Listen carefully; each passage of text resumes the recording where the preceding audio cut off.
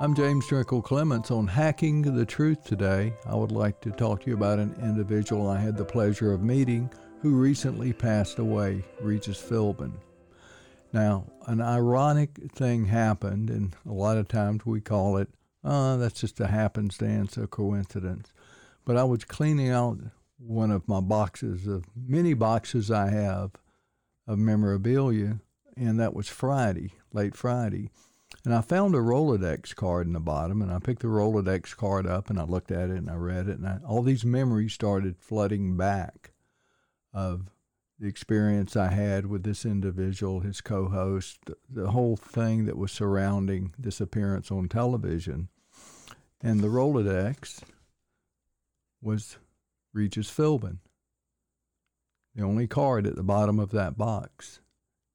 The next morning I got up and found out he had passed away.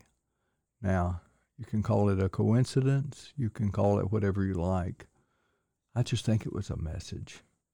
So I would like to talk to you about this man and how I came to meet him. At one time, I had a company that promoted various athletes, different kind of. I had the John F. Kennedy Museum, which traveled the country, the Elvis Museum, worked with Herschel Walker, a number of other people. But one of them was a local Jacksonville person named Ted St. Martin. He was the record holder for free throws in basketball. And he was one of my clients. I had him on my television show, What's Your Opinion, many times during the years. And I thought, I need to promote him. So I started promoting him. I said, this guy holds a world's record. What can I do to really get him a lot of attention? And one morning I was watching Regis with Kathy Lee, and that was the number one show in the morning. There's never been a ratings since what these two had. And I started listening to him, and he was a real big Notre Dame football fan, loved sports, loved challenges, would do anything on the show.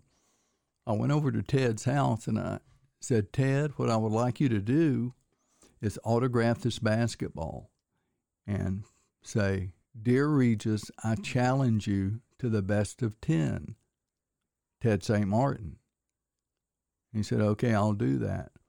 Well, I packaged it up, sent all the material off to Regis and Kathy Lee. Now, let me tell you a little bit about Ted St. Martin. At that time, he held the world's record for free throws. Now, think about this. He made 2,036 free throws without missing one. Let that sink in a minute. Now, you'd think that's impossible. Well, he did it. And I used to go by his house every once in a while, and we'd go out back.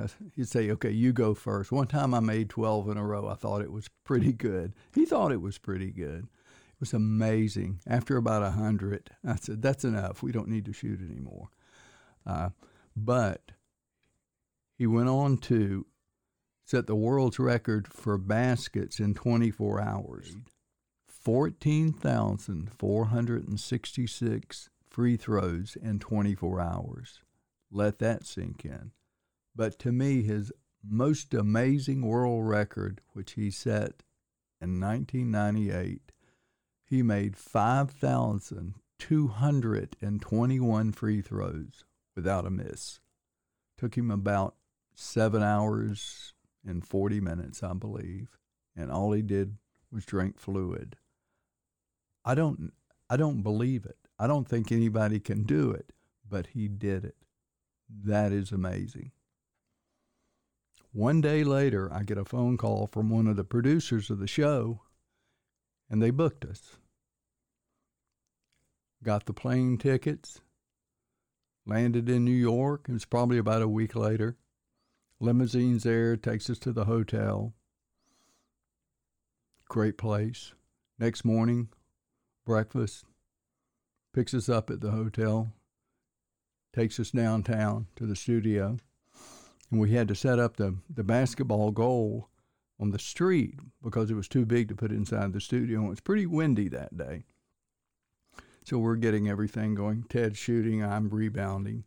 And Regis pulls up. He gets out of the limo and waves and talks to us a little bit and goes in. And then we finish the setup. We go into the green room. and waiting to go on the show. And at that time, my daughter lived in New York, so I had her in the audience.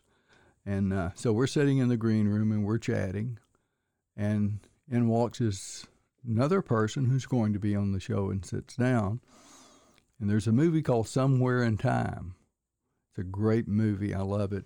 With Jane Seymour and Christopher Reeves. Well, Jane Seymour comes in and sits down, and I had this crazy crush on her for years. I had to look over at Justin. And it was quite a moment. So we sat in the green room and we talked. And so when our time came, we went out on the street where the basketball goal was set up, and Regis and Kathy Lee came out and challenged Ted to best of 10. Well, Ted actually did miss a couple because it was so windy, but easily defeated both of them. And we had a lot of laughs in the process. But my best time with people that I've interviewed over my 40 years has definitely been when you're off the air and you really get a sense of what a person is like. Now, I've worked with a lot of people and interviewed a lot of people. I'm going to mention a few, and I know I'm going to forget more than I'll ever remember. I've worked with Bob Denver, and you probably know him from Gilligan's Island. Obviously, you know Jerry Seinfeld, Tim Allen, Jeff Foxworthy. I used to do stand-up. Wolfman Jack from a number of years back, and he made an appearance on American Graffiti, a great movie. Forrest Tucker, a local fella. Jay Thomas, who went on to be on Mork and Mindy and Cheers. Just many, many people in show business, likes of Sid Caesar, Art Fleming, the original host of Jeopardy. I could go on and on. A lot of these people you meet don't live up to your expectations of what you think they will be. Well, most of them do. I'll have to admit that, and had some great times with many of them. But Regis Philbin was one of the most honest, fun-loving, genuine people I've ever been around. He grabbed you, hugged you, laughed. He liked Notre Dame. I liked the Florida Gators. And Kathy Lee was just about the same.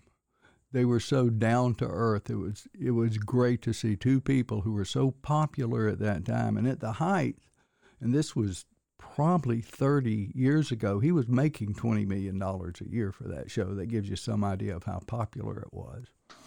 So that's the kind of person he was. I just wanted to pass that along. The things you're reading about him, and I've gone online and read them, about what a great man he is, what a great family man he is, and all those things are absolutely true. Going to miss just seeing his face every once in a while, but definitely thank you, Regis, for those wonderful memories.